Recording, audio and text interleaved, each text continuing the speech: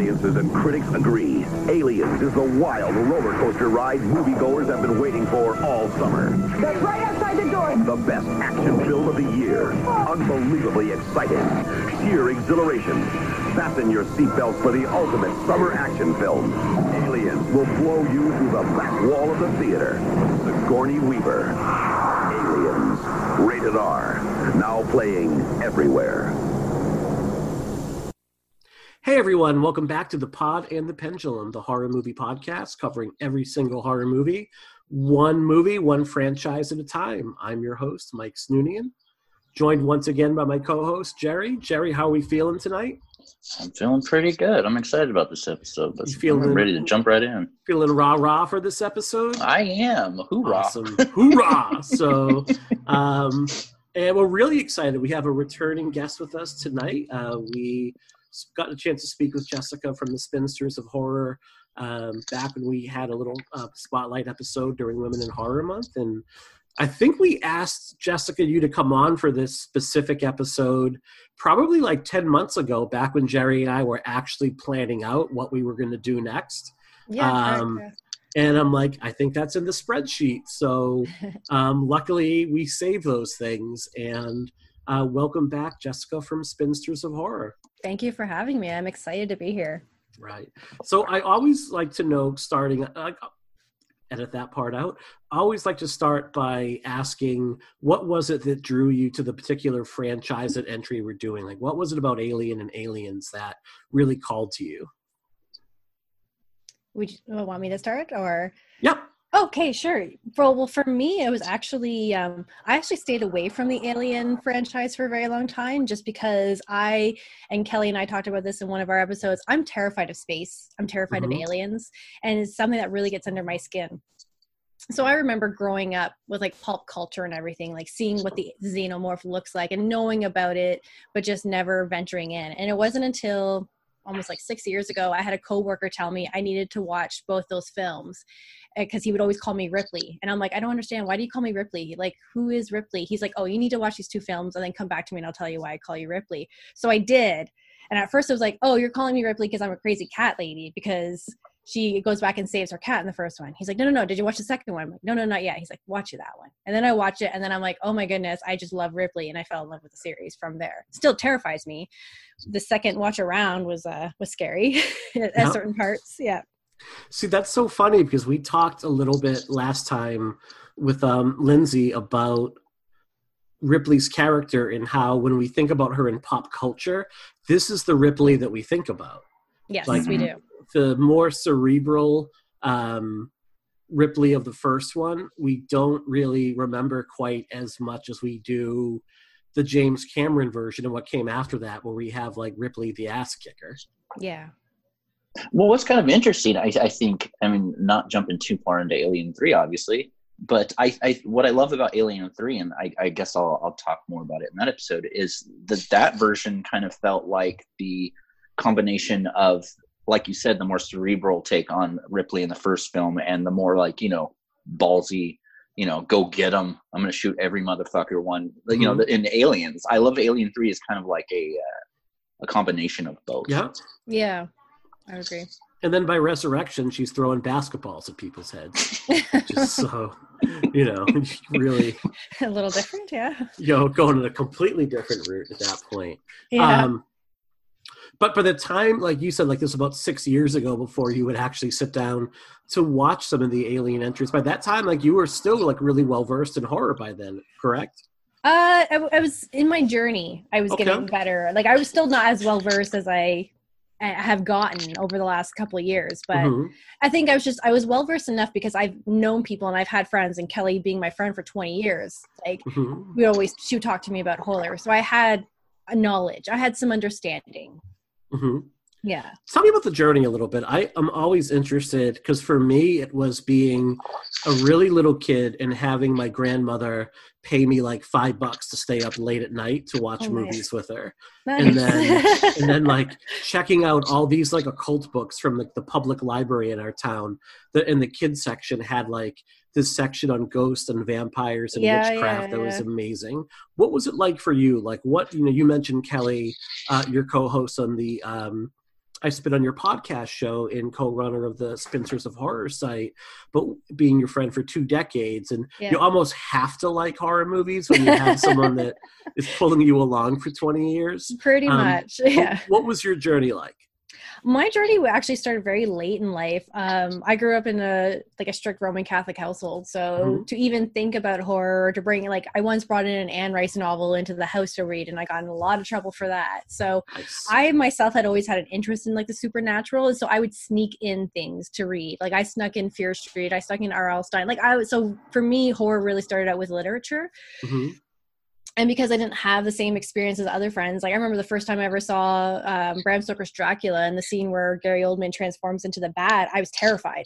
You know, I was terrifying. When I was younger, but considering where I am now, I look at that scene and be like, no, that's totally not scary at all anymore. It's interesting. So it really wasn't until later in life that I started watching horror movies, and because I had a bit of an overactive imagination, I get scared really easily. So I'd always have my friends make us watch the B horror movies. So that's where, like, my love of, like, B horror movies and then films from the 1940s and 50s, because I was able to, like, enjoy the storyline and enjoy the effects, but not get totally scared, and also have good laughs with people. But then it got later in life when I need to watch something that scares me. I've been reading, I've got the imagination, and of course, like, being friends with Kelly, right? We had this. Whenever I would go visit her, I'd be like, once a year, Jessica watches a horror movie. Any horror movie of her choice. So I would always be the one who get to pick. So then I watched, like, Nightmare on Elm Street and Candyman, and slowly started, like, you know, wetting my tongue and getting more into the genre and, like, craving more, and then wanting that feeling to be scared. And then I just one day, I think it was like 1 year, I just decided to jump full in. I just been since then, like, watching, reading, whatever I want, you know, to try and expand my knowledge, and now doing the podcast to talk more about it, because I definitely think it's a genre that has so much to say, and that's what I really love about it. Was there any particular movie that it finally clicked into place and said, okay, this is it? Like, this is The Witch. Okay. The Witch. Yeah. Kind of a bit obvious, but it was the movie that I was just like, this makes sense. Like, what's happening. I love the tale of how they take both historical facts and then combining it with the folklore and just telling, like, this beautiful story, but at the same time too terrifying, because it places itself in those real shoes of that history of witchcraft.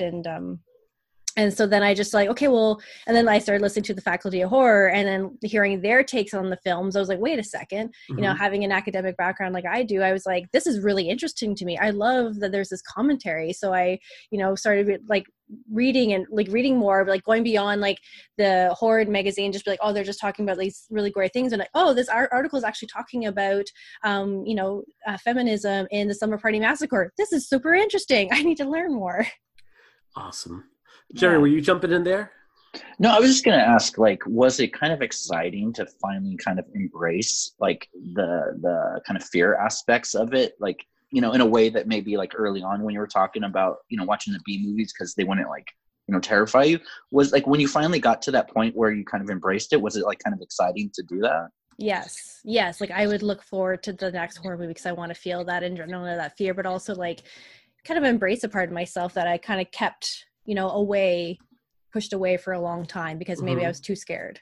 No, totally. I mean, that's wonderful. I come from a very abusive childhood background. And for me, getting into horror, I think it was the fear that made me so, that kind of drew me to it, because I wanted to feel something other than, you know, what was coming later that night. So I think it's interesting how, like, the fear could either push people away initially or, like, you know, really excite them later on in life. I'm so interested in that. It's interesting. Yeah, I completely agree with you. And I feel like for me, I've had a lot of healing through the horror genre with a lot of stuff from my own past. And so I find it's a genre that's very comforting at the end of the day. Totally. Excellent. So let's take a journey now. We talked about taking a journey. Let's talk about the journey it took to bring aliens to life. Going back and watching some of the documentaries and doing some research in this, is much as good as the finished product looks. It seems like it was a son of a bitch to bring this to screen. Like, it was a really contentious shoot. It was Jim Cameron's, like, third movie after Piranha 2 and The Terminator. And he and his film crew just did not seem to get along. So what do we know about how this thing was brought to life?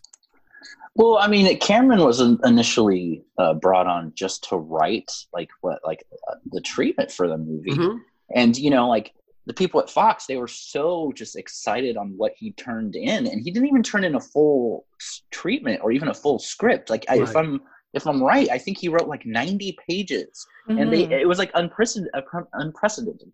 Like he turned in these 90 pages, and they were so interested in it, and they loved what he did so much that they were like, you know what? You need to go do this other project. Take your time. Come back after you're done. And, if the rest is as good as these 90 pages, we'll even let you direct it, which is unheard of at that time. And it got pushed back even further because when Cameron was ready to go, Dino De Laurentiis pulled an option card for Schwarzenegger and said, hey, look, you got to make Conan the Destroyer, which pushed back. Yeah, of course. I mean, anytime. Yeah, oh boy. So the Terminator got pushed back about a good 6 to 8 months as well. But from what I understand, like Cameron took that time to take the 90 pages, which I think he said were like the first 2 acts of the movie, if even that, if it was not even 2 complete acts, and said, let's really flesh this thing out and get to it at that point. Totally. That, and I think it's interesting that they had this idea, or they gave him the statement that well, if the Terminator ends up okay, we'll give you the job. Like, can you imagine being those execs watching the fucking Terminator for the first time? Like, I just revisited that movie this week, and holy shit, is one of the best, and I will say, horror films. It is definitely a horror film to me. It is one of the best horror films of all time. And can you imagine being those execs being like, holy crap, this is what we have coming to us with aliens. It's exciting. Yeah, but it's interesting that they really only gave him like an $18 million budget to complete so really, so he was working in it's like they're excited. They're like, yes, this is great, do this, but we're only going to give you so much money because we're not 100% sure. Yeah. What's really cool about that is that, I mean, Cameron, coming from the Roger Corman school of when it comes to filmmaking, I think he was the perfect person to give somewhat of a limited budget, because coming from working on the Corman films, he knew exactly what to do, not just in a directorial sense, but he was definitely an artist. He had his hand in everything. I feel like this episode is going to constantly be me saying I revisited this movie, but I watched Escape from New York, I think yesterday, and I looked at those beautiful matte paintings in the background, and James Cameron painted those. That is it's striking gold with this movie. And the making of it was so painful for Cameron and everyone because there was such a disconnect, but man, it's such an exciting time to even talk about. I think everyone that worked with Cameron on the film talked about the exacting level of detail that he had in his vision. He didn't leave anything to chance, and he pretty much had this movie made in his head before he even rolled a foot of film on it overall. So he would go to Stan Winston, he would go to the effects team and say, I think the ship is one thing. When they designed the ship, he was like, no, and this is all wrong, and here's why it's wrong. And he came back with these really detailed sketches that they then kind of put into place at that point. He would, just down to the level of one of the effects artists wasn't wearing gloves on the scene where the face hugger springs out at the camera. And he's like, go and get gloves, because you're not going to be able to pull the cable hard enough if you're not protecting your hands right now. Why are you wasting my time by not having gloves? Just that insane level of detail. Yeah. But that level of detail caused a lot of friction on set between him and the British film crew. Yes, yeah. Well, I feel even before that, that kind of not arrogance, but knowing exactly what he wants and being that kind of artist that's, a lot of times if you're someone that has your hand in everything, you get kind of annoyed when other people are doing it. The stuff that you mentioned with the gloves, that went out through his whole career. Kate Winslet will not work with him again after Titanic. You know what I mean? It's interesting when an artist and a filmmaker is that hands-on, but I feel it could also alienate people, which, even speaking on, the British crew, when it came down to it, there was that whole tea break thing. Like, I see that you put that in the notes too. I thought that was such a funny story. I mean, while they were shooting, you know, the British crew were used to like this kind of relaxed setting of, you know, what came before. I mean, Ridley Scott ran a completely different ship than James Cameron. You know, they were used to that, you know, and James Cameron's so gung-ho about getting stuff done now, and he wants it this way. And then out of nowhere, they'd have those tea breaks where the doors would open and people would walk in with, you know, tea and snacks, and people would just like, you know, oh, break time. Right. I mean, especially when you have a director that just, you know, he's having a limited budget. He's trying to prove himself. I mean, yeah, he made The Terminator, but this is still only his, you know, third film, you know, and he has to stop in the middle of shooting Aliens for a tea break. Like, I can understand why that would be frustrating. And it's not just that people would stop filming. It's like everything he set up, like all the smoke and steam would go like rushing out of these giant open doors. And this like tiny, I just picture this like tiny bent over like former British butler that's doing this in his retirement, maybe 2 days a week, like rolling a little hand cart with like tea and scones coming in. And everybody just dropping camera and running to it, and everything he set up just being like, well, that's wasted. Yeah. And then on top of that, he was known to have a bit of a temper. So so then he lashes out, and they get upset, and he get upset. But it was nice to know that eventually he won them over because how clear he was about his vision, and because he had a lot of technical tricks in his back pocket that help him keep things under budget, which was really surprising to them. No, totally. Absolutely. But it was, and I guess from my understand too, like his first camera, the first assistant director, like refused to light things the way Cameron wanted, because Cameron wanted just natural lighting when they were going through like the catacombs overall to kind of give it that spooky, mysterious look. And the assistant director was saying like, well, why would I build these really intricate sets and then not light them and show them? Like, that doesn't make any sense. And he just refused to listen to Cameron until he would get tossed off a set. So things like that would happen. But eventually he did win them over. And I think and really like the result is on screen. Like, I think Cameron's vision was realized fully on screen. You can kind of see why he wanted things to be the way he did overall. It's also interesting that like I don't see how Fox would have had a huge issue with Cameron's temper, even though I feel like it's very unnecessary. You know, like the whole Alien series, like there's kind of a reputation with him having these kind of like not larger than life, but very like, you know, directors that just will not take shit. I mean, between James Cameron and David Fincher, I don't know if it's true, but I read a story once where David Fincher like stapled somebody's cell phone to the exit door because it went off once. You know, like I can buy that. Like it's nuts. I mean, you get what you kind of hire at that point, but I mean, I think that after, you know, Terminator was done and people kind of saw what he was capable of doing and saw like the talent and like the kind of classiness of what kind of film they were making because of Cameron being so headstrong in the way he gets it. I think that it definitely helped turn it around. One of the real battles that Cameron fought was ensuring that Sigourney Weaver came back for this movie. He was adamant that the series was less about the xenomorphs themselves and more about the journey of Ripley. So he was insistent that Sigourney Weaver came back. And from what I understand, like when he sent her the script, like she really liked it. She was like, this is great. Like she saw what he was going for right away. And she was also comfortable enough by that point because she was no longer working on her first movie. By this time, Weaver's a pretty big star. And she's like, look, here are all these little inconsistencies in the character that you've written in that you got to change these. And Cameron, to his credit, as stubborn as he could be, said, oh, all right, well, you know the character better, so let's make these changes. And he really worked hand in hand with her. The other thing about it, too, is Fox did not want to pay Sigourney Weaver what she felt she was owed to come back. And they told Cameron, you need to write another script, except Ripley won't be a part of it. And Cameron put his foot down and said, it doesn't work for me. See, that's awesome. Because, you know, a lot of times you get these directors that are trying to prove themselves, trying to, you know, prove that they have a place at the table when it comes to, you know, what they have to offer.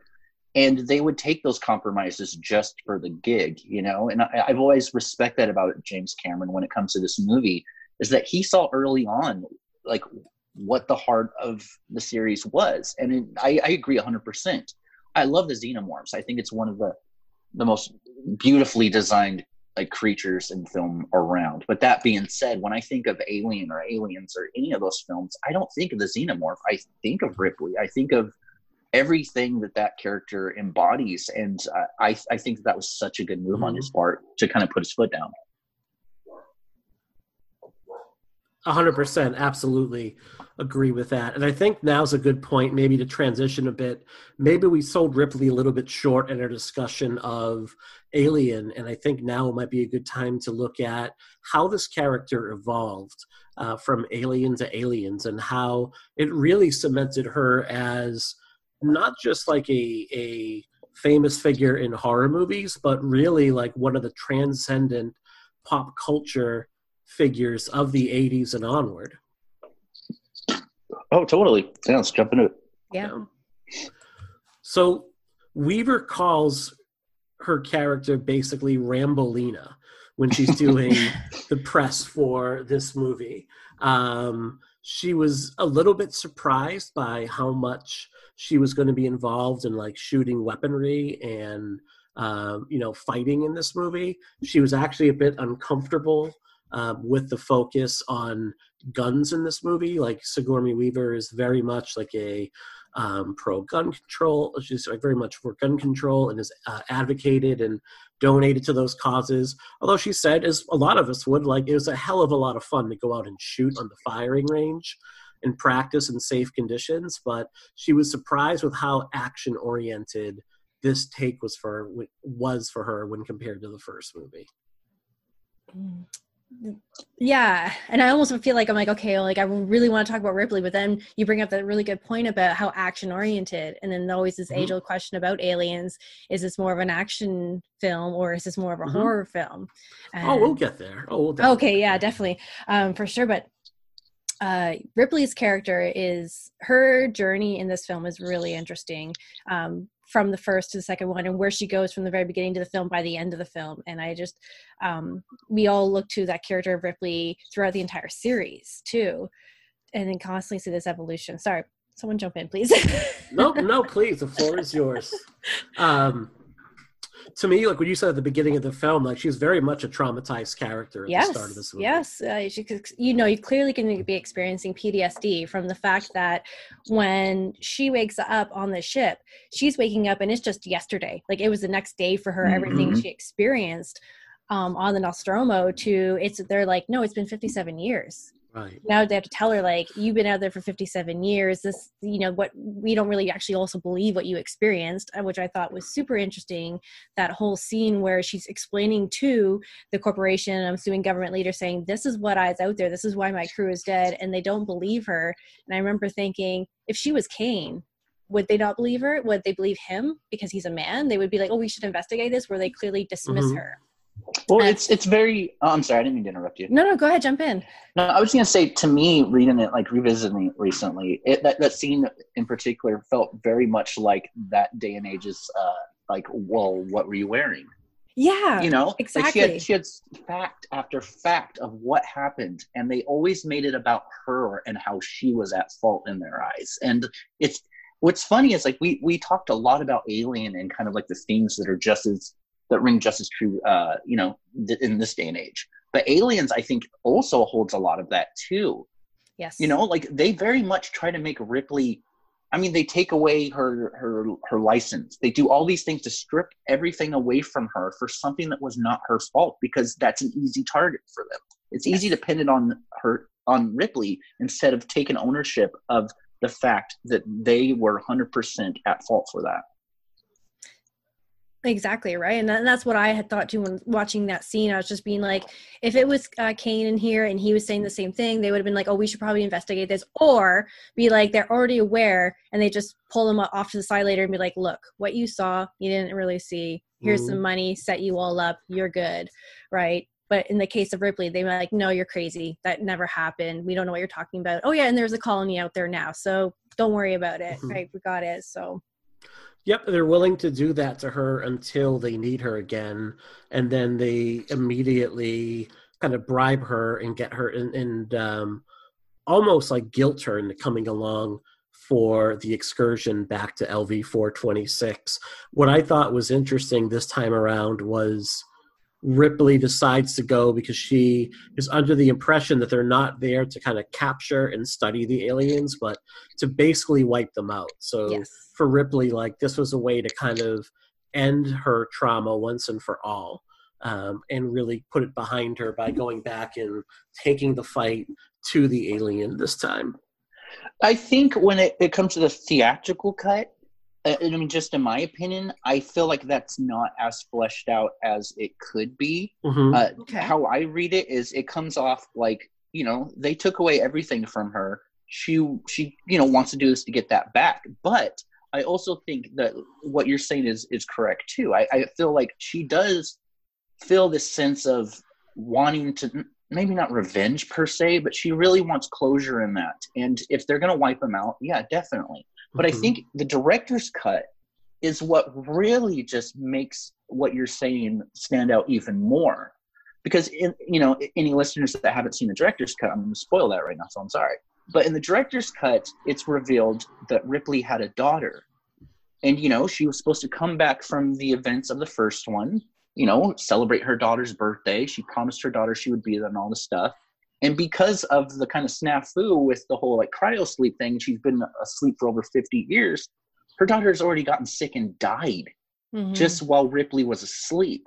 I mean, as a parent, that is soul crushing to wake up from. And like you said, it's the next day for her, it feels like the same thing. So one day she has a daughter in her head, and then she wakes up and it feels like the next day to her, and suddenly her daughter got old and died without her there. So I feel like while at first, maybe she's like, I want nothing to do with this, but yeah, I'd like to get my license back. But at the same time, with that kind of subplot added for the director's cut, hell yeah, she'd want to go in there and, destroy what took everything away from her. Because it's not just, it's not just the Weyland-Yutani corporation that stole things from her. It's very much the xenomorphs. And I feel like it is a vendetta for her.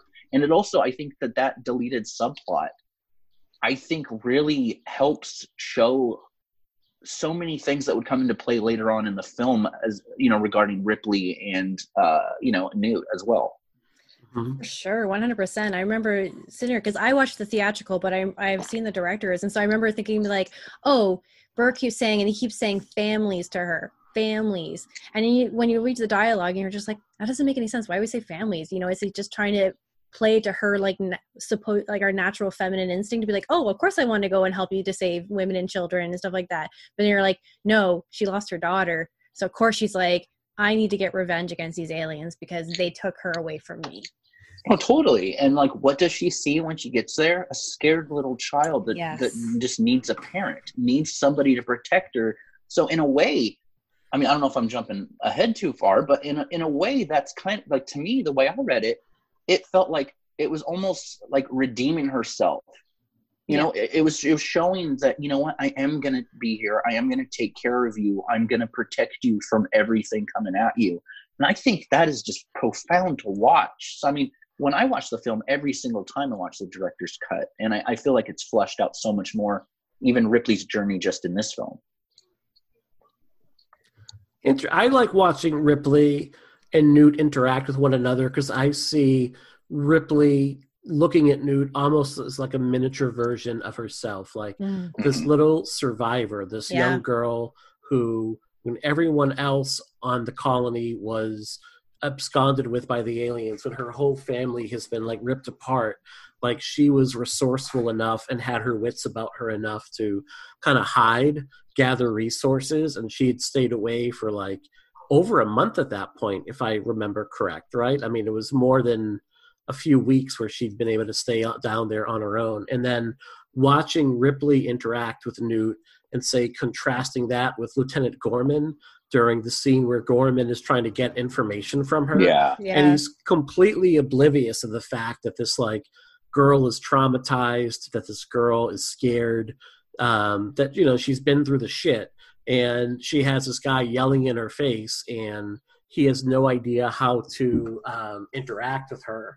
And all it takes is just, you know, Ripley being a little bit more gentle, a little more diplomatic, and showing a little bit more kindness to her, to get Newt to open up a bit and show that, you know, that Ripley was someone that can be trusted.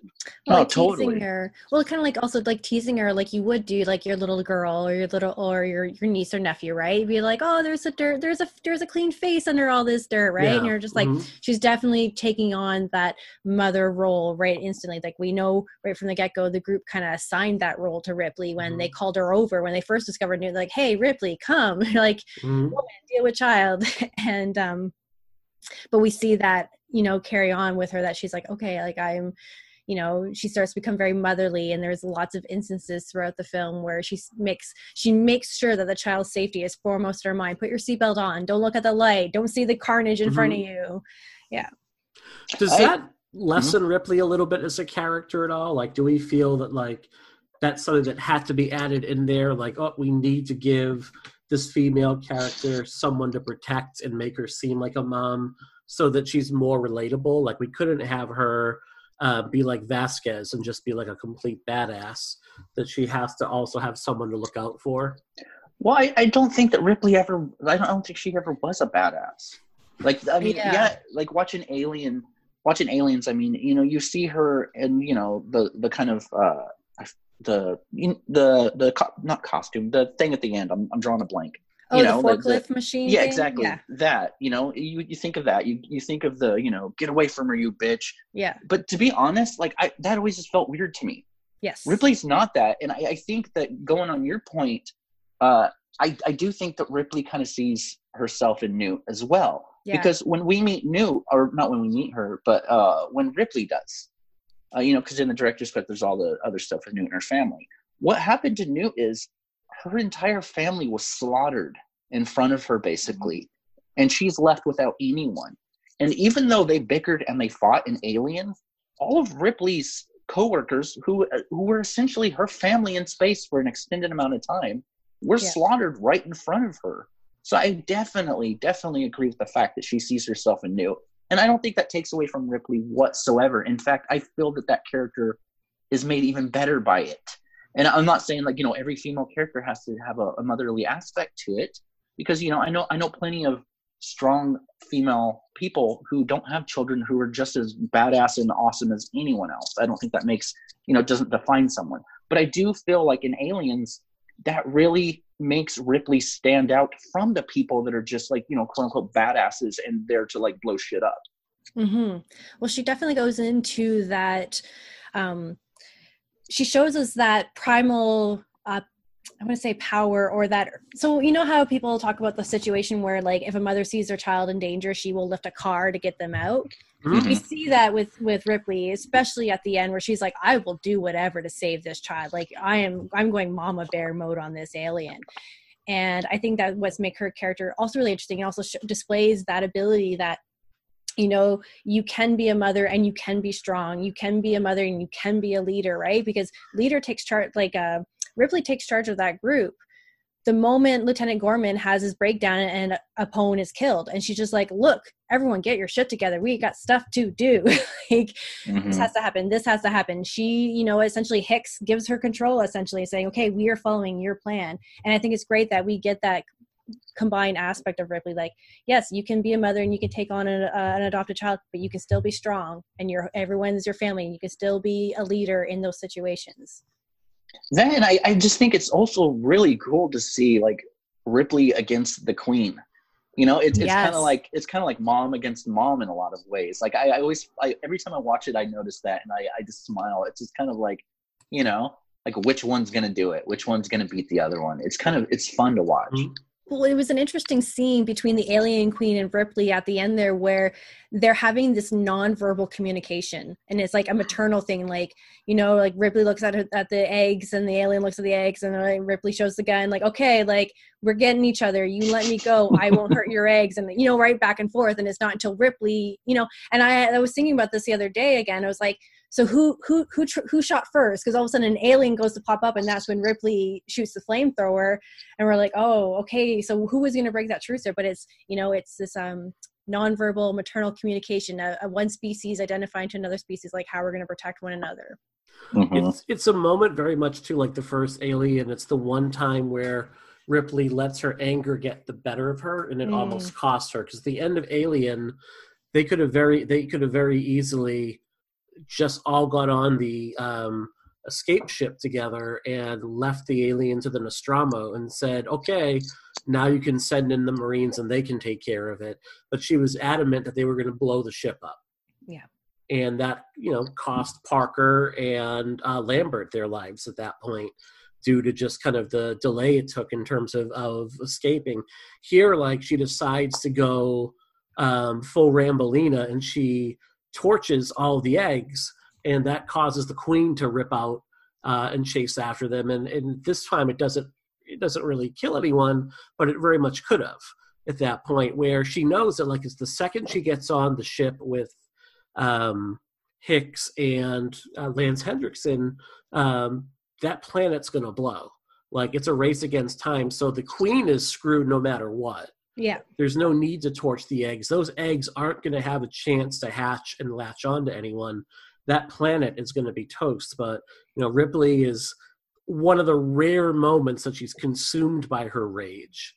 Yeah, but at the same time, like, as parents, like, how many times have we done the same thing? Like, I'm so guilty of somebody saying the wrong thing to my kid and me just, like, maybe overreacting a little bit.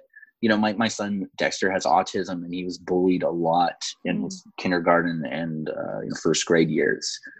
And, like, that school hated me those years so much, because, like, I think, like, there was one point where, like, I went in to talk to the principal, and there was, like, a police officer just in case. Like, I was, you know what I mean? Like, and I feel like she's kind of not thinking clearly when she torches the eggs. But what happened to her that made her do that?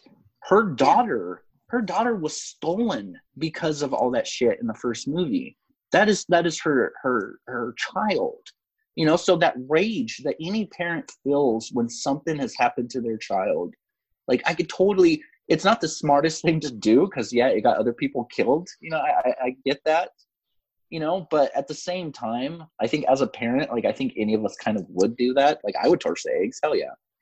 Well, I think too, it may have been an emotional reaction, but there could have been some calculation behind that. Like, she's already discovered twice that there's a corporation on Earth that is very interested in these aliens. So if she doesn't destroy them now, they're just going to send another crew in, and it's going to be another loss of lives for a supposed greater cause.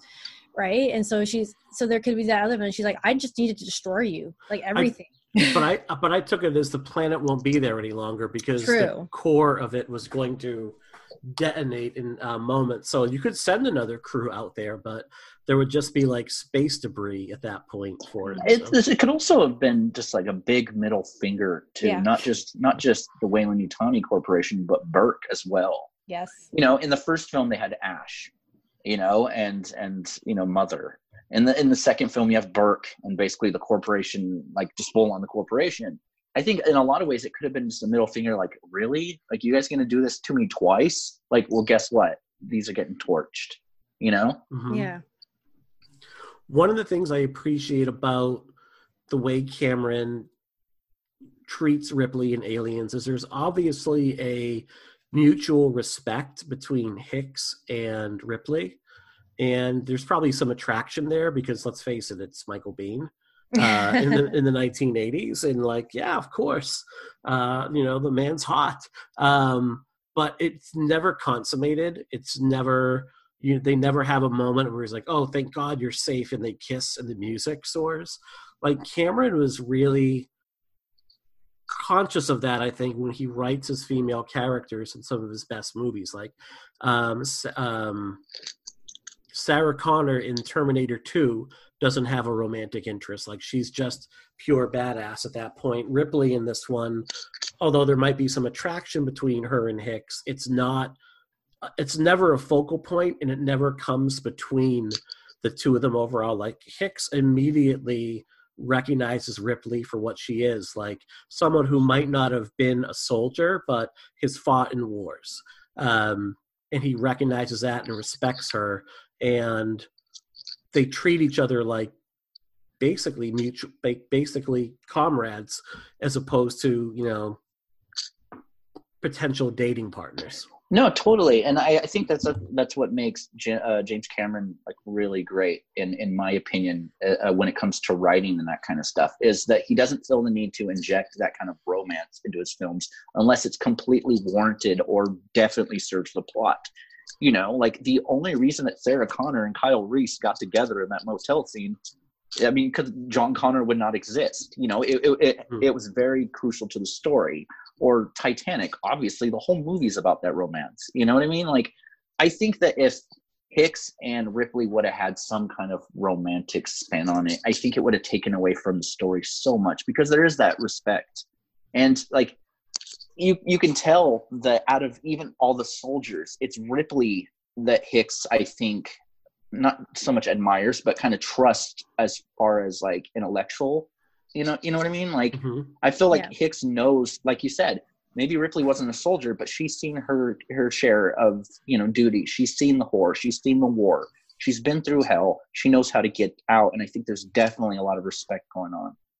Yeah, she definitely stays very level-headed throughout a lot of the scenarios that happen each time, right? Where we're seeing, the Marines they went in all very, we got this, these are bugs, we're gonna take care of this, and then they just all fall apart when they actually see the alien. But she, the whole time, is able to keep her head no matter how tired she's getting or what's happening.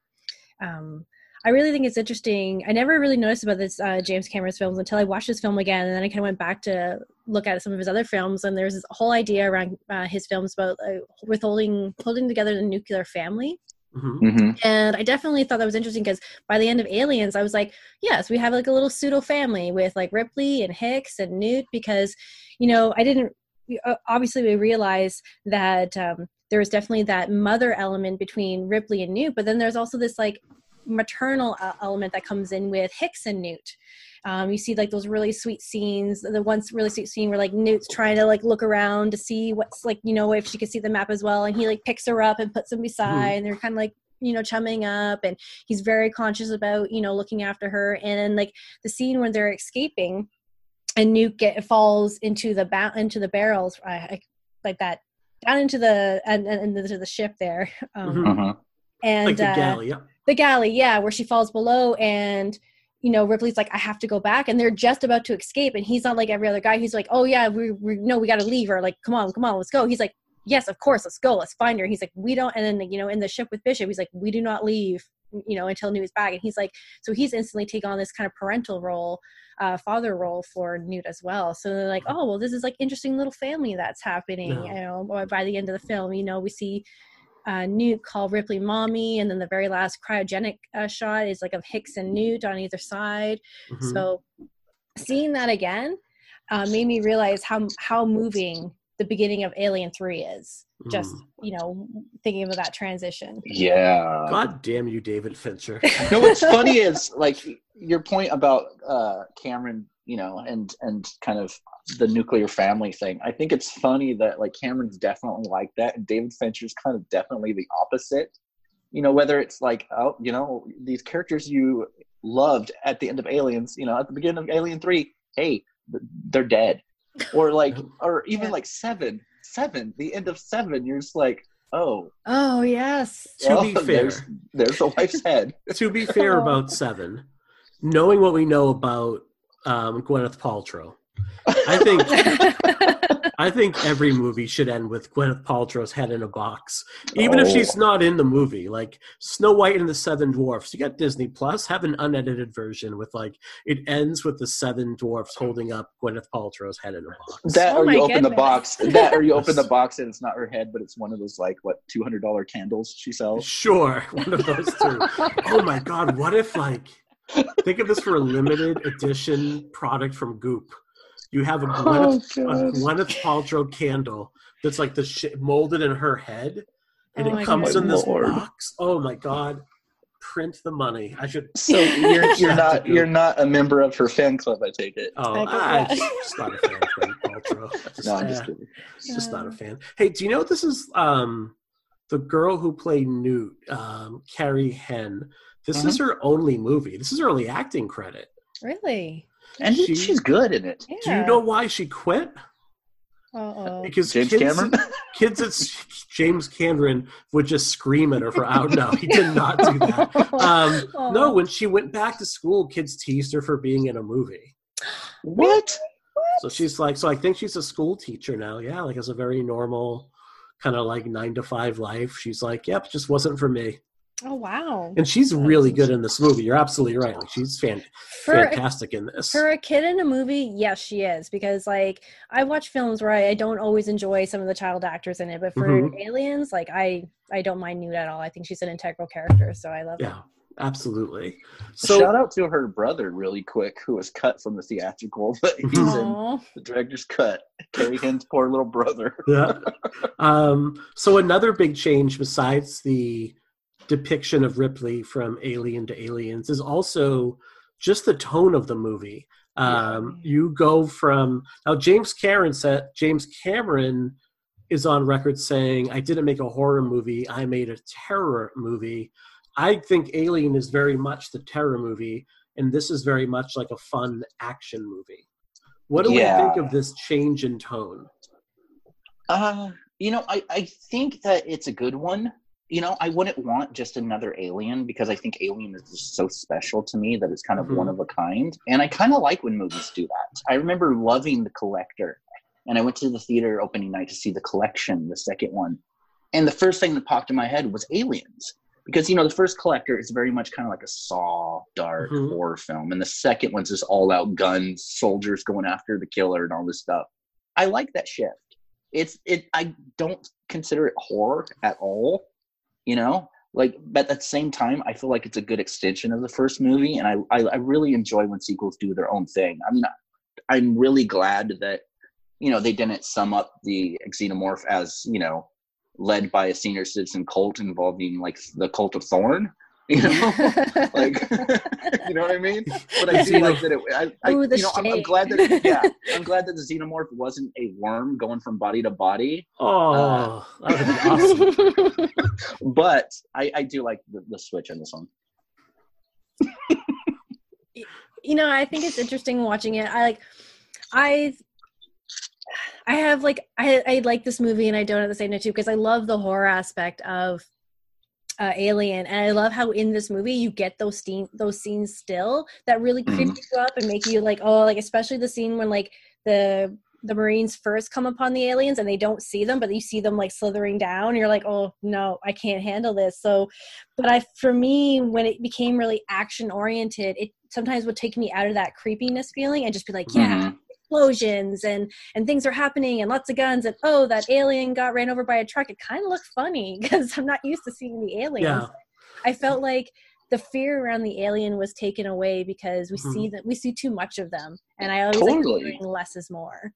No, I agree 100%. I think what I love so much about Alien is how you really just didn't know what was coming at first. That was scary. And when you did finally get a glimpse of the Xenomorph a little bit, it was mostly in the shadows. Yeah. And as the film goes on, you see a little tiny bit more and more, and it's still scary. But like I've always thought the switch from Alien to Aliens, and I don't mean to compare those movies to what I'm about to say now as far as quality, but it's kind of like the switch from Jaws all the way to Jaws the Revenge. What makes Jaws so scary is how little you see, that it's mostly in your head. You fill in the blanks. Yeah. Whereas Jaws the Revenge, you have a shark roaring, jumping up, biting a lady on a banana boat. You know what I mean? Like, it's just like, where's the magic? Where's the mystery? Where's any of that? And I'm not saying that Aliens is a bad movie, but I think sometimes seeing too much takes me out of it. You almost can't replicate what you did in Alien the second time around, because by this time the audience knows what the alien is. Yeah. And it's very much what is putting the butts in the seat. Like, they want to see more of it. So the rule of the sequel is you have to have more of it. I mean, it's like you go from, like, it's like you said, Jaws, the Revenge, like Rocky to Rocky 2, like the fight gets more ridiculous. By Rocky 4, like Rocky is taking on all of communism in the boxing ring. You know, like, you almost have to keep those stakes escalating, or the audience is going to lose interest in see what whatever the next big thing is. And well, it's also kind of cool that, I mean, Rocky takes on communism, and in the next movie he takes on John Wayne's grandson in the street, you know? And there's a reason why Rocky 5 doesn't really exist. You know, there's a reason why every copy of Rocky 5 should get the 7 treatment and just be buried. Oh, it's such a bad movie.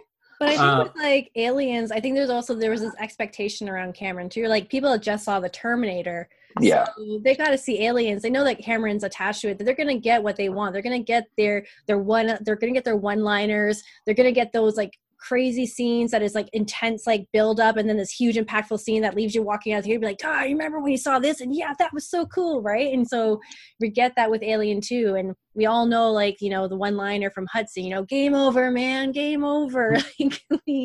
So it's like, okay, so people are like, yeah, we know we're getting an action flick with Aliens, and like you said, it has to be bigger, it has to be better, it has to be crazier somehow.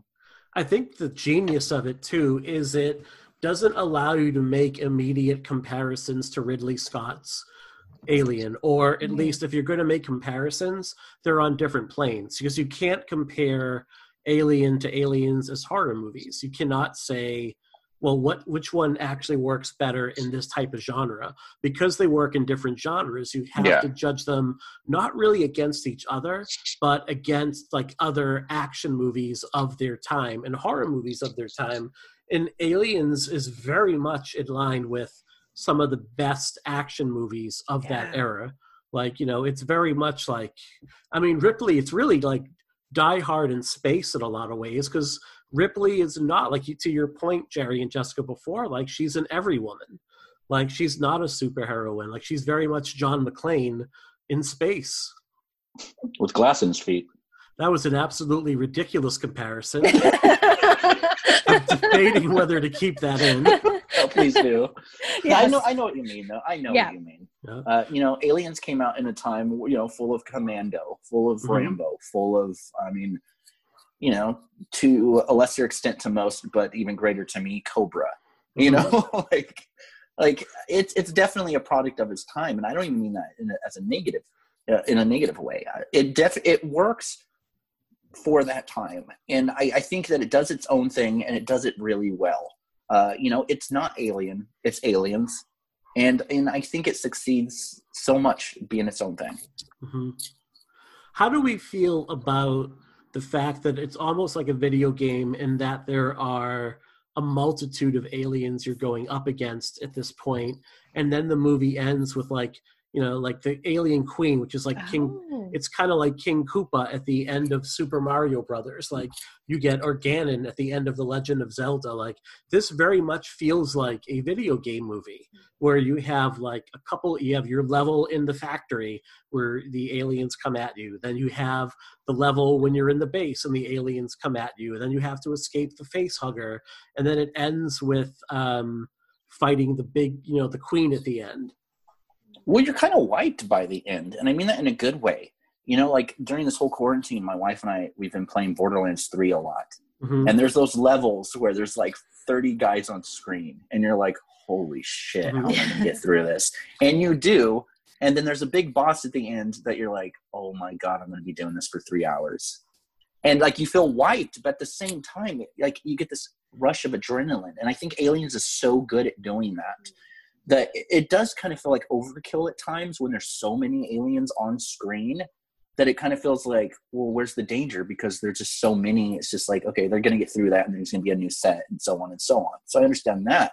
But at the same time, what Cameron does with that, with having that many aliens, he keeps your adrenaline going like 100 miles an hour. Mm-hmm. By the time you get to the end showdown, you're wiped, but you're so interested still. I think it's great. I think it's great too. I actually didn't even think about that until you're bringing it up, that yeah, it actually really does play out like a really good video game. And I think that's super interesting to look back at the film and the way, and kind of like how, you know, video games and film inform cinema, and cinema informing video games, that back and forth relationship. Mm-hmm. That, and there was a really great Aliens arcade game that came after this that was basically the whole movie with a gun, you know. Like, Yeah. It's very much the same thing. Like, I used to spend so much of my allowance playing that. I have never seen that. Oh, it's great. I remember Alien versus Predator on the Jaguar. Yeah, that's good. Yeah, Aliens had like a shoot 'em up game in the arcade. It was basically kind of like the Terminator 2 game where there's like this big, massive fucking gun, you know, that you have to hold the whole game. But yeah. So let's talk about the lovable grunts of this movie at this point, because we've spent a lot of time talking about Ripley and how it was made, but what a lot of people remember about this movie is going to be like the Marine Corps basically getting sent down. And before there was Starship Troopers, like there was basically this crew of folks hunting bugs. It's a huge change from Alien, where you have just an everyday blue-collar crew that's completely over their head, to some well-seasoned fighting machine that's well-armed, taking on this hostile force. Well, what's cool about that is by the time that all of the soldiers show up, there's already that camaraderie between them that I think it adds to the story, that Ripley feels like an outsider, that she has to earn their respect, because they already have respect because they've been through how many missions together. Yeah. And I think that the choices as far as actors that inhabit those roles is great. I mean, we talked about Michael Biehn. I mean, I don't understand how that guy was never like A-list on like level of like Tom Cruise kind of thing. Like, he gave some of the best performances of all time. Even, I don't know why I say gave, because I mean, he's still around. But you know, like, when I see Tombstone, I don't think of Val Kilmer. I think of how fucking badass Johnny Ringo was. You know? Oh, come on. No, I'm serious. I'm serious. Come 100%. 100% Team Gary. Johnny. You're like, God damn it, the show's canceled. But like that, The Abyss. I mean, so many movies, Michael Biehn just kind of not steals it, but he's just impossible not to watch. When I joined Icons of Fright, I think like 8 or 9 years ago, my first big interview was like basically interviewing Michael Biehn in person. And I had one of those SNL moments where it's like, do you remember when you were in Aliens kind of thing? It's just like that guy just oozes personality. And I Did think he remember? Yeah, he did. It was pretty embarrassing, actually. But yeah. No, but like, you know, and he wasn't even the first choice. James Remar from The Warriors and, you know, the Gargoyle segment and Tales from the Dark Side was Hicks originally. You know, so like Biehn came in late in the game, but you have him, you have Bill Paxton, you have so many great actors in those movies. In the movie, that it's easy to kind of get on board with the characters because you really like the people that play them, and they do such a good job. Yeah, like I love Jeanette Goldstein, and she plays Rattlesnake in Near Dark, and I'm just like, yes. Like when she plays Vasquez, like she's a great character in Aliens, and getting Lance Henderson in there, and yeah, they're all memorable characters with all really memorable lines as you're watching. Yeah, I mean, Cameron really takes a good 20-minute chunk of the movie to really set up the crew so that you get a really good feel for them, who they are, and also just in the way like they stand, the way they posture, how separate they are from Burke, from Ripley, and especially from Lieutenant Gorman. Yes. You can see just in the way Hudson speaks with Gorman, and just the way they're all slouched over when he's giving them their orders, versus when Sergeant Apone speaks, who they respect, you know, and who they consider like part of their inside crew and who is out of it. And part of that, Cameron had Apone put the crew through like 2 weeks to a month of like basic training. Except Gorman came on late, Bane came on late, and Weaver wasn't part of it. So when they were on set, you had this military crew of actors. They were their own unit, and they were already conditioned at that point to think of everybody else as kind of outside of them. Yeah, and I think I really love too, like you're saying, how they have built those relationships among each other, that respect with each other. And I love how Cameron really brings in the personalities on their garbs, like based upon how they're wearing their uniform. It's all rugged, and like there's like personalized graffiti. And I didn't even notice it right away on like Vasquez's gun. It says adios, and on I think it's Drake's character has like the growl on it. And I was like, you get those extra elements of seeing who they are and their personalities are and their relationships with one another. Yeah. I think that's cool because, I mean, Cameron trusted these people so much. You know, like in the making of, if I remember correctly, there was that part where they were talking about how there was like this table of stuff. And Cameron gave them the opportunity to basically adorn their own costumes with whatever would speak to them. You know, and like to have that trust in your actor, you know what I mean? Like that's such a gamble. I mean, you know, Francis Ford Coppola let Nicolas Cage do Peggy Sue Got Married in a Gumby accent, and that destroyed the movie, you know? Like absolutely made it bomb. And he also, like Coppola, like Marlon Brando showed up to Apocalypse Now like 100 pounds overweight. And Coppola was like, oh shit, what am I going to do? Oh no. Shoot him from the neck up, I guess, according to that movie. Yeah. But you know what I mean? Like there's trust that Cameron had. That, I mean, like you're saying, they brought their own personalities to that. And I think that makes those characters even more relatable than they would have been, you know, if he hadn't. And I think there's all like little things like Vasquez, who comes off as like really, I mean, basically the toughest of the crew, aside from maybe Bane overall. When Hudson is kind of like, you know, busting her chops all day. It's like, have you ever been mistaken for a man? You know, it's a moment where I think in a lesser writer's hands and a lesser performer's hands, because let's face it, Bill Paxton was awesome in pretty much everything he was in. That could have come off as a really cringy moment, but instead it's like a really empowering moment between Vasquez and I forget the grunt that she's like really tight with. I think it might be Pharaoh. But you know, you can see the bond that they have with one another. And it shows like, all right, this is a tight-knit crew. Then one thing I've always read off of this movie, and a few weeks ago I mentioned that I liked Alien more. And someone commented saying, well, you know, is Aliens too toxic, you know, full of too much toxic misogyny for you? And it's just like, you know, there is that setup. There is that setup. But at the same time, I feel like there's a playfulness to it where it doesn't feel like Paxton's character really is that way. I feel like it's kind of like just, you know what I mean? Like I think that's so interesting that someone said that to you, because like I'm watching the film and it's just like, I don't see toxic, you know, misogynistic. Like, yeah, they're guys, they're men. But like Vasquez and Pharaoh, the two only women of the crew, were just as on equal par, and they had just as much they're more badass than the dudes by far. Right? Yeah. Like, if Joe Bob Briggs wrote the script for Aliens, like. You know, like Vasquez would have been a mangled dick expert. You know, I mean, oh Lord, just shows. All right, do I have to edit that part? So, oh my! All right, I just brought things to a crashing halt. No. Well, I was just going to say something about Hudson. Jerry was saying this really interesting part about Hudson. Like, you know, he may act that way, but he's not really that way. And we do see that in the film as his character goes from like, I am all big and this is nothing. This is just a bug hunt. And he's like, I'm terrified. Let's get out of here. Like he's showing like, I'm afraid of all this. Right. I also think that what Aliens does right, and I mean absolutely no disrespect to any of our listeners or anyone that serves in the military whatsoever. Like I have relatives that do, most of my uncles did, so nothing but respect. But I think what Aliens does is shows that arrogance that a lot of military people have.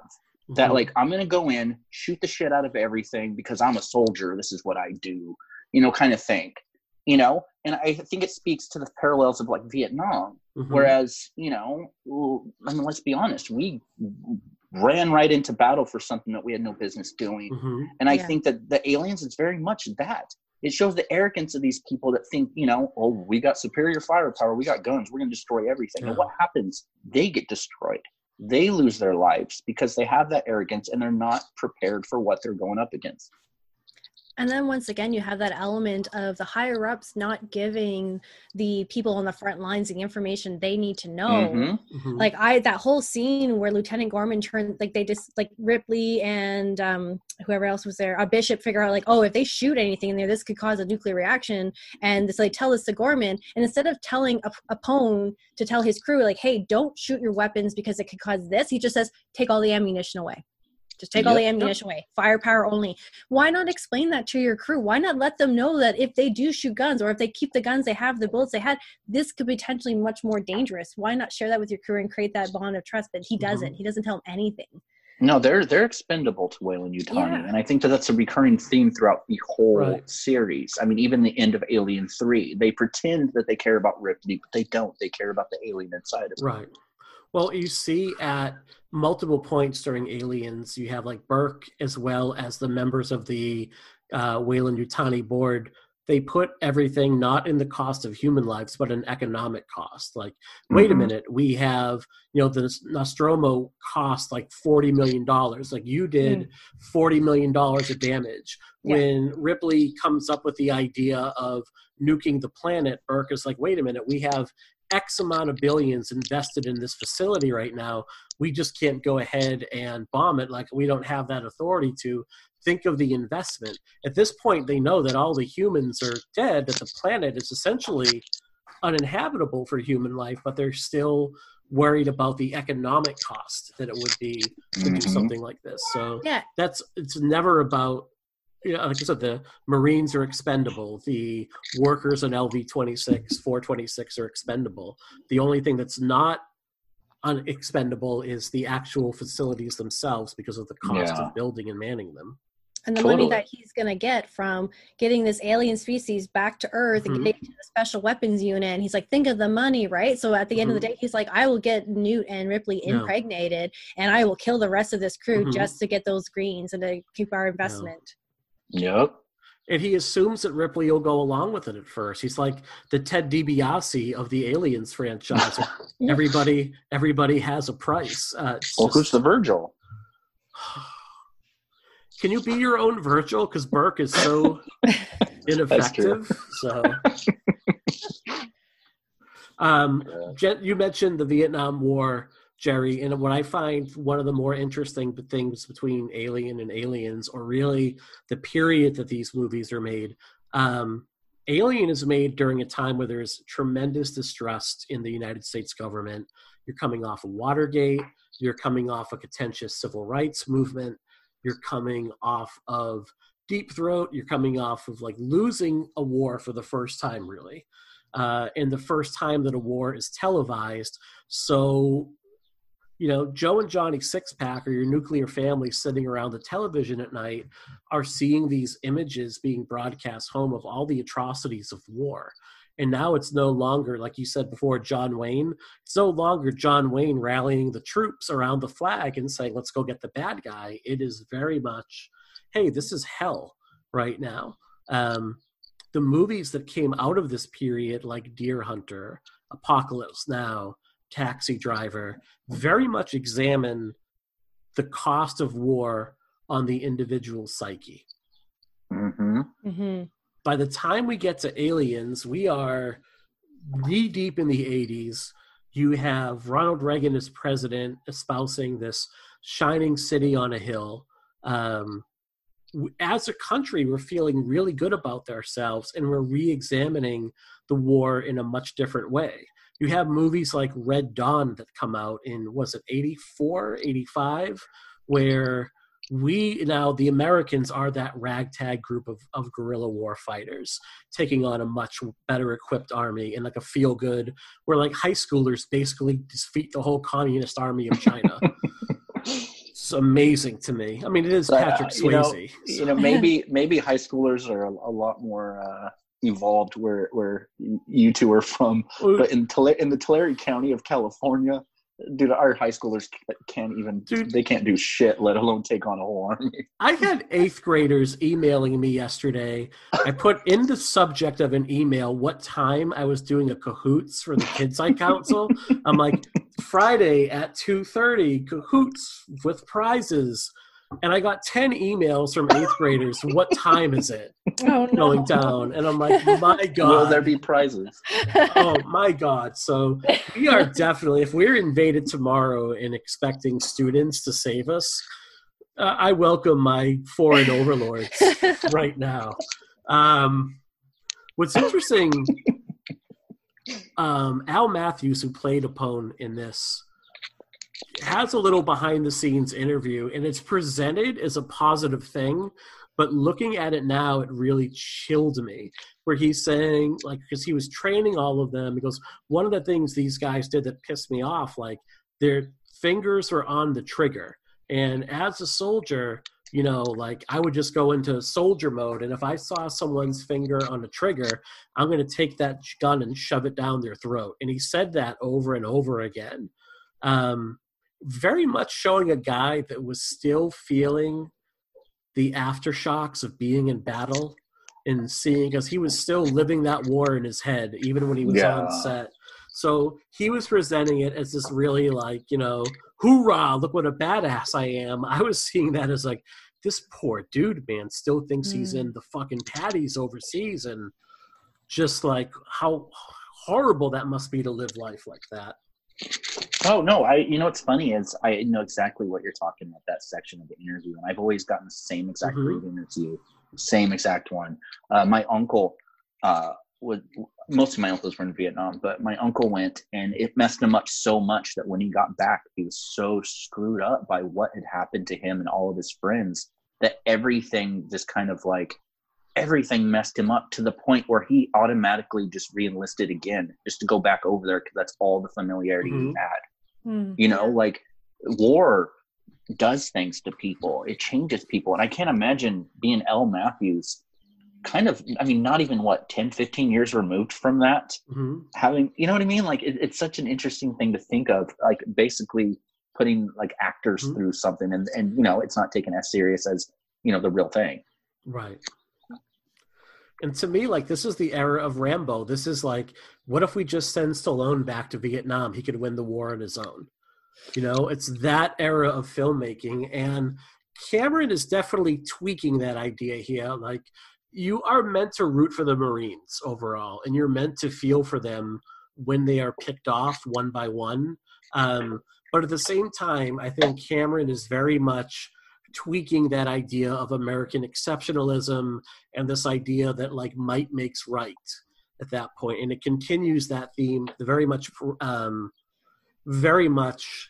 present in Alien, that this idea of manifest destiny and all of these unknown territories exist for us to conquer. Those days are long gone now. Well, I think that kind of speaks up on something that I think we started talking about before we started recording, and something you mentioned on Twitter. You know, that there can be a case made that the xenomorphs aren't the bad guys in Aliens. And I've always felt that way. You know, yeah, we're supposed to follow these soldiers, and, you know, Ripley's definitely our protagonist, and, you know, the xenomorph and the Queen, they're the antagonist. With that being said, if you really think about it, their planet is the one that's being invaded. The first film, one of them was basically, you know, they were invaded. One of them found its way onto the ship, and, you know, it did what it's naturally supposed to do. Yep. This movie, they were invaded by the soldiers. You know, the aliens are dangerous. You know, don't get me wrong. You know, they're murderous, they're dangerous, but they're also just being themselves on their home planet, and people show up shooting them. You know, why wouldn't they attack? Exactly. And I completely agree with you, Jerry. I saw the same thing watching this film a second time around, being like, yeah, the aliens aren't bad because they're intelligent. They're an intelligent species. They're doing what they're naturally supposed to do. You know, populate and grow and continue on with their lives and their, moving on with their species. And then here we have this Marine Corps that comes in and like, yeah, we're going to do some bug extermination. And they talk about it like this is something they always do all the time, because it comes up a couple of times being like, what kind of mission is this? Is this or is this bug extermination? And they see the aliens as lesser. They see them as bugs that we need to wipe out and take back our colony. But at the end of the day, the aliens are just doing what they're supposed to be doing. And of course they're going to fight back. Of course they're going to attack, because they've been invaded. They've been abducted in some way, shape, or form. Yeah. I've always thought that Weyland-Yutani, the corporation, and Burke, definitely Burke, kind of reminds me of those people growing up that would take you and a friend of yours and say awful things about your friend to you, say awful things about you to your friend, and try to make you guys fight. Yes. Mm-hmm. Do you know what I mean? I feel like Weyland-Yutani basically took these soldiers, put them on the aliens' planet, gave them their mission, and was just like, have at it. And I think it's interesting, and definitely I think it makes the film even more interesting to watch, kind of like having that perspective of, they both think they're right. The queen thinks she's in the right for protecting her eggs. Ripley and the soldiers, they think they're in the right for destroying that. And I think it speaks on, I think it speaks on war. I think it speaks on so much, even in this day and age. Everyone thinks they're right in war. Everyone thinks they're right in whatever battle they're doing. So, I mean, it's an interesting take on it, I think. Burke is such an intriguing villain because everything is about moral relativism with him.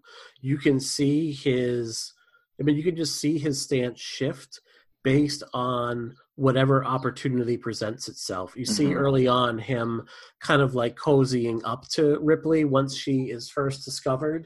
And then you can see him kind of drop her like a hot potato after her trial. You can see him after saying like, well, yeah, of course we're not going there to exploit anything at all. Like, we're not there to make any money. But the second he sees, number one, he has to cover his own ass because he realizes that, oh God, it's going to come out that I'm the one that sent these people to go investigate the ship. But also like, I can make a few bucks off of this too. Yeah. I had an interesting question of something that I was thinking about with the film. Because we know from 57, 58 years that the Weyland Corporation, they knew about the species of the alien, because we knew Ash and Mother, like they were programmed. They need to make a stop by this certain planet to get what they need, right? Mm-hmm. And so we were assuming that information would carry on 58 years later in the Weyland Corporation, like, oh, here's another opportunity for us to be able to get this species that we've been trying to hunt for. And because you see them get onto this space station on the colony, and they go into a med lab, and there's specimens of the face hugger, and it's like, are these specimens like, so did they send these colonists to this planet particularly to get these aliens to start doing experimentation on them, or is it just like, oh, we know we're going to colonize, and this is just a happy coincidence that we found these aliens and now we're testing them, so we never actually communicated this? I took it as the latter. I took it that they sent the crew down there to terraform the planet, and then once the ship was discovered, they went into full-on discovery mode at that point. Like, oh, we found these things. Wait a minute, isn't that what this person Ripley told us about? And I don't know if they found them before or after her quote-unquote trial or debriefing. But by that point, they knew they had something on their hands and they were experimenting with it. See, go ahead. I'm sorry, I didn't interrupt you. I finished. No, I was going to say that I've always felt the opposite. Ash talking to Mother and Alien, there's no way that those transmissions wouldn't have been gotten their way back to Weyland.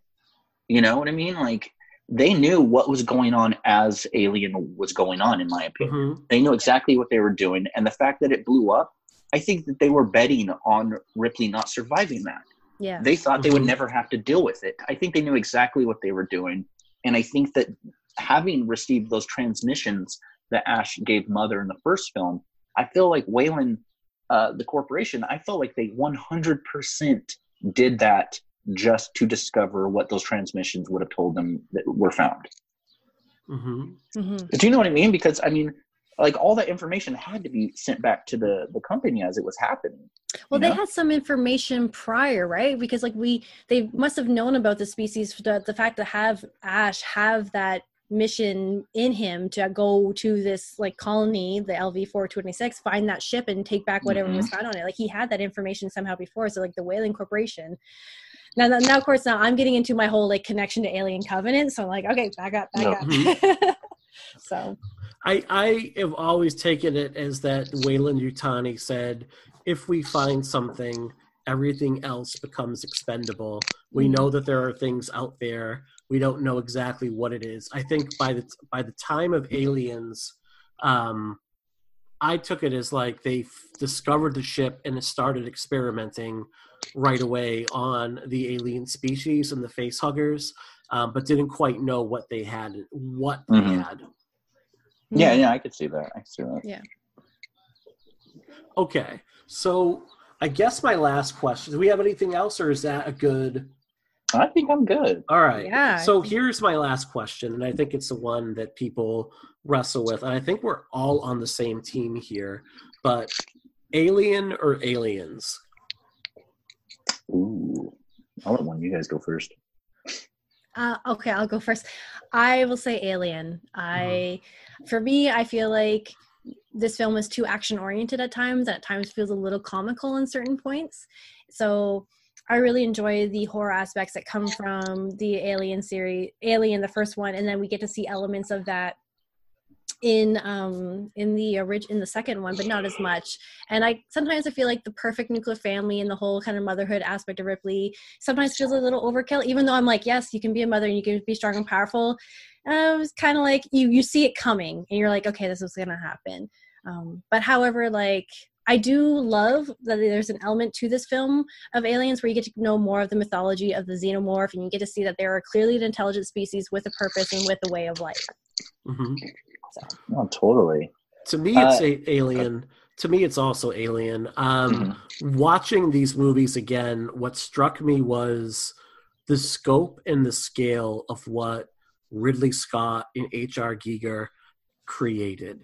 When Kane and Dallas and Lambert step off of the Nostromo onto LV-426, and you see the derelict, you see this planet shrouded in this like acid dust. When you see them walking the halls of the derelict and they come upon the space jockey, I get completely lost in that world. It looks something so far above and beyond anything that I've ever seen.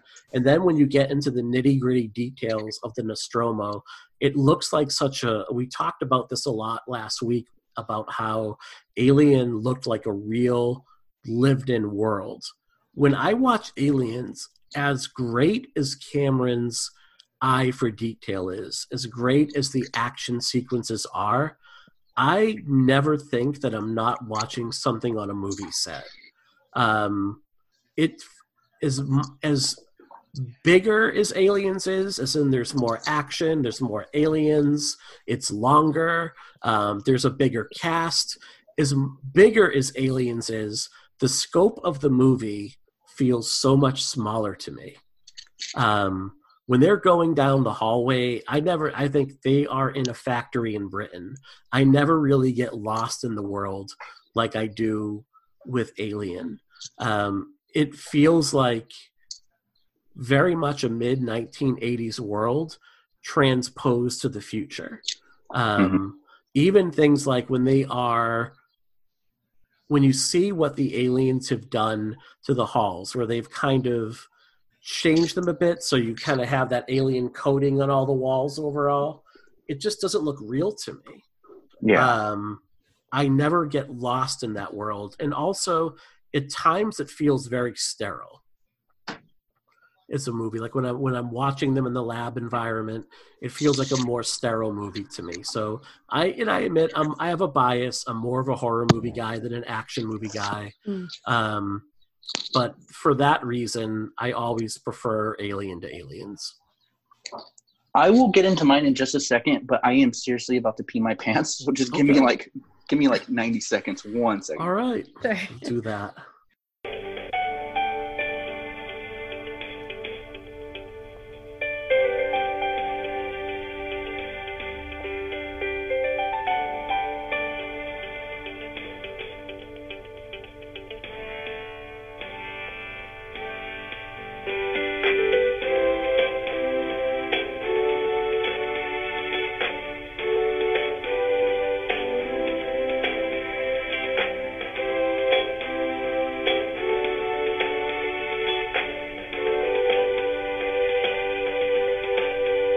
I love Aliens. Like I've always loved the movie. Like I have a lot of fun watching it. But for me, it's Alien without question. Not because, I mean, like I said earlier, someone mentioned reevaluating it. Jerry must like Alien because it's not as toxic as the second one, which isn't the case. I don't see that in Aliens, to be honest. But I think I prefer Alien because it's just more effective for me. Like I love action movies. I mean, Die Hard's one of my favorite movies of all time. I mean, I could watch Cobra 24/7.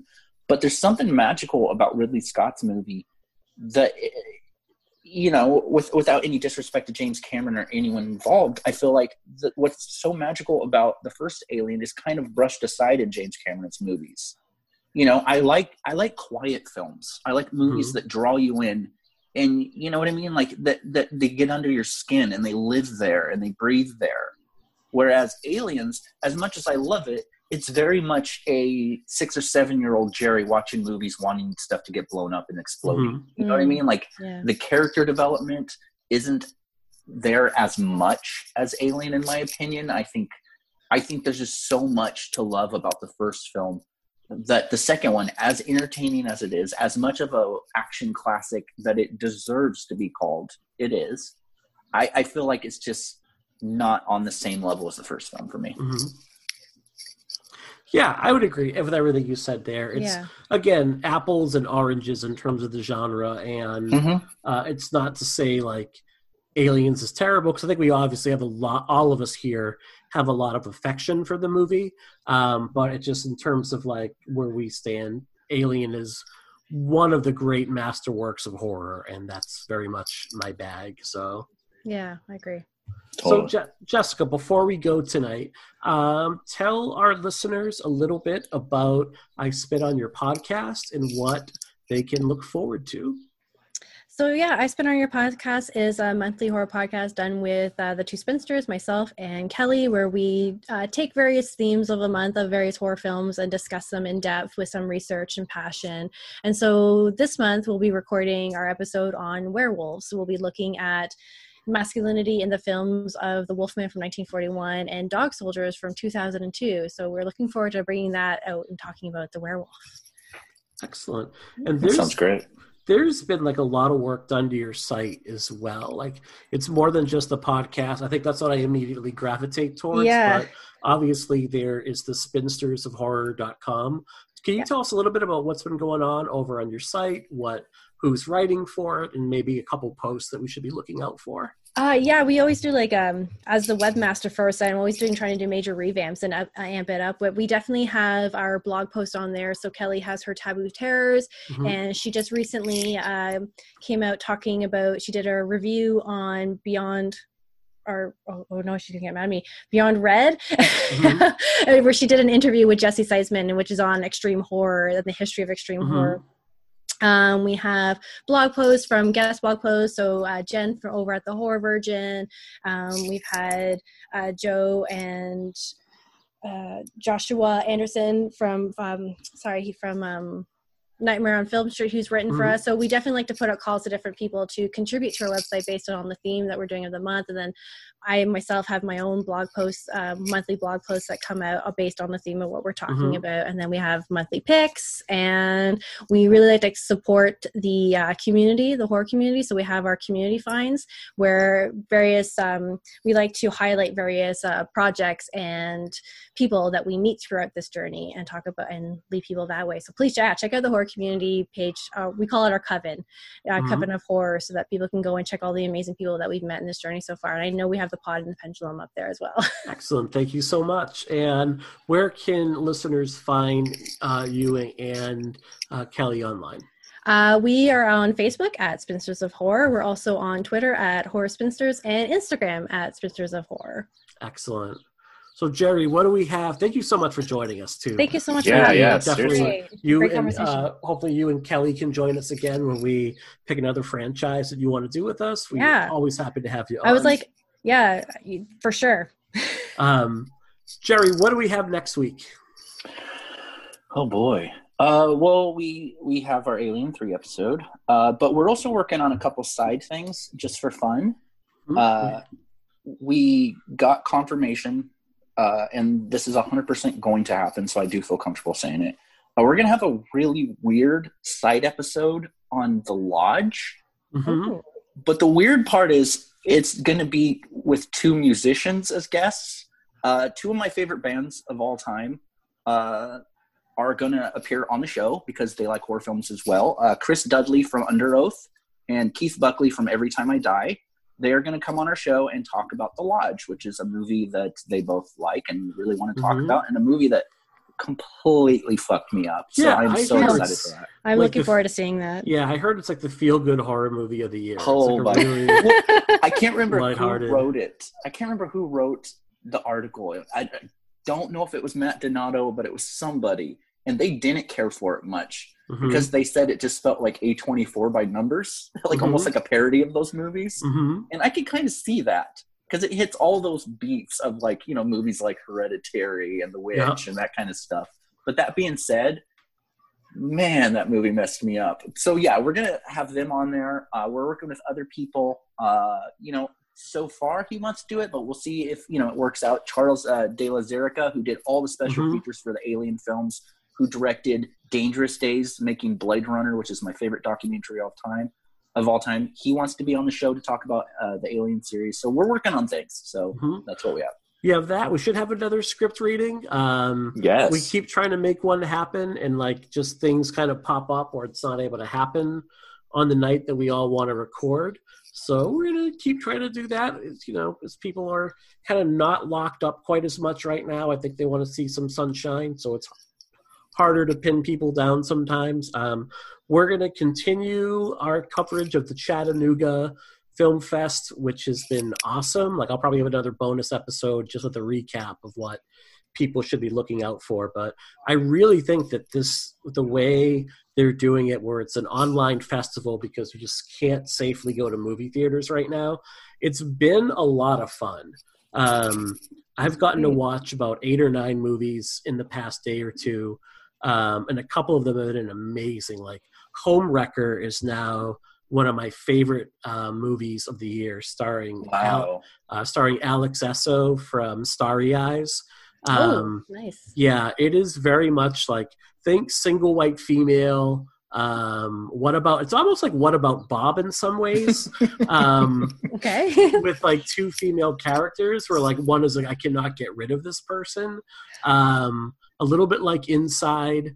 It's like very funny up until the point that it's not. Like it has a third act that really, there's a moment that really hit me in the gut and is very much in my what makes me uncomfortable in horror moments. Interesting. Okay. And it's the second film I've seen this year where Lisa Loeb's stay is an integral part of the third act. So I know, it's crazy, isn't it? I don't think that anyone can beat After Midnight. Oh, I don't think so film. either. That's like, yeah. Oh my god, But that was my favorite moment. You know, I am ride or die with anything Jeremy Gardner does. I watched a documentary yesterday as part of the festival called Red, White, and Wasted.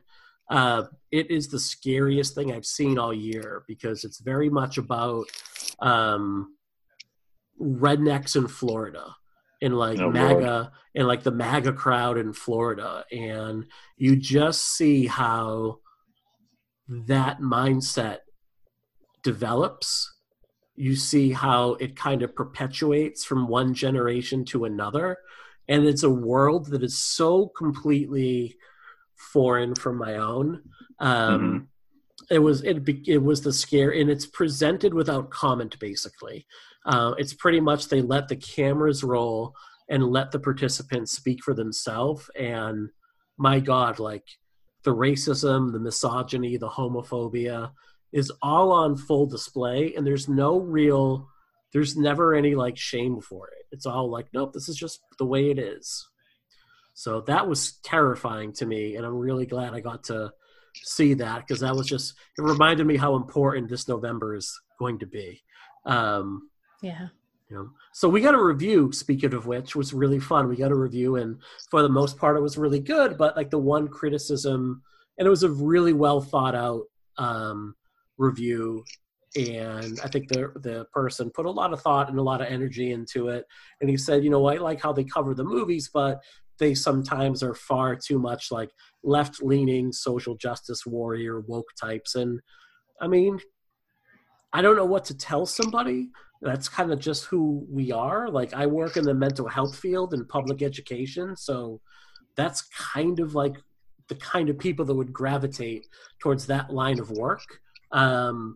Jerry, I know, is involved in a number of social causes, so we definitely appreciate different view types besides our own, and we're always open for conversation. But, you know, art is inherently political, and art inherently makes political statements. Like, yeah, and I mean, I understand coming from the approach of, you know, don't talk politics, don't talk religion, but I do feel like, especially in 2020, those things are kind of it's impossible not to tackle in some form, especially when the horror genre, I think, is one of the most metaphorical genres around, to where like we try to read in, we try to like really evaluate the films that we're talking about. So naturally, if that's something that we're passionate about, you know what I mean? Like, I grew up in a very right-wing Christian family. You know, I felt out of place my entire life, you know, and when I became an adult, I got into politics, I got into different religions, I got into different belief systems, and that's just who I am. You know, I appreciate anyone giving us good, like, reviews or whatsoever. And I'm definitely not coming from the way of saying, well, get used to it, because it's not like that. You know, I try not to inject my personal beliefs in this stuff, but I think one way or another, they will bleed into it in some way. It's very much like we've made it a point from day one not to be a recap show. And if somebody, you know, because there are plenty of podcasts that are far better than I would be at saying, and then this happened, and then this happened, and then this happened, and making it interesting and something that people would want to listen to. That's not something I'm good at. I think where we are good is we do the research, we bring our own points of view into it, and we examine things, you know, through a certain political or sociological or really kind of psychological lens overall. And for some people, if that's your bag, that's great. We might not be for everybody. We do appreciate anyone that's ever given us a listen, interacted with us on Twitter, or left us a review. So that said, here is... Actually, I didn't mean to interrupt you, but it actually goes with what you're saying. It's something I forgot to talk about real quick. Without going into detail, I mean, there was a lot of kind of anger and stuff going on Twitter lately. And I kind of felt like just saying that I'm not okay with something is one thing, but maybe doing something to try to help is another. I released a new EP this week and some new music, and for an entire month, I'm donating 100% of anything made on any music I've done to the Trevor Project. So I feel like in a time where we can say that we're not okay with racism, we could say we're not okay with, you know, so many things. I think that maybe, you know, action speaks louder. So I mean, I hate doing self-promotion, but I feel like the Trevor Project's a really good cause. So that being said, that's my last political thing I'll say on this episode, or you know, social. So there that is. Well, with that note, listeners, thank you so much. Please follow us on Twitter at Pod and Pendulum. Leave us a review wherever you get your podcast. 5-star reviews are more appreciated, but, you know, obviously we want everyone to speak their truth about how they feel about us. So next week, we're back with returning guests Nat Bremar and Terry Messner. We're going to be talking Alien 3, and I think it's going to be another one to strap yourselves in for. So until then, everyone have a great week.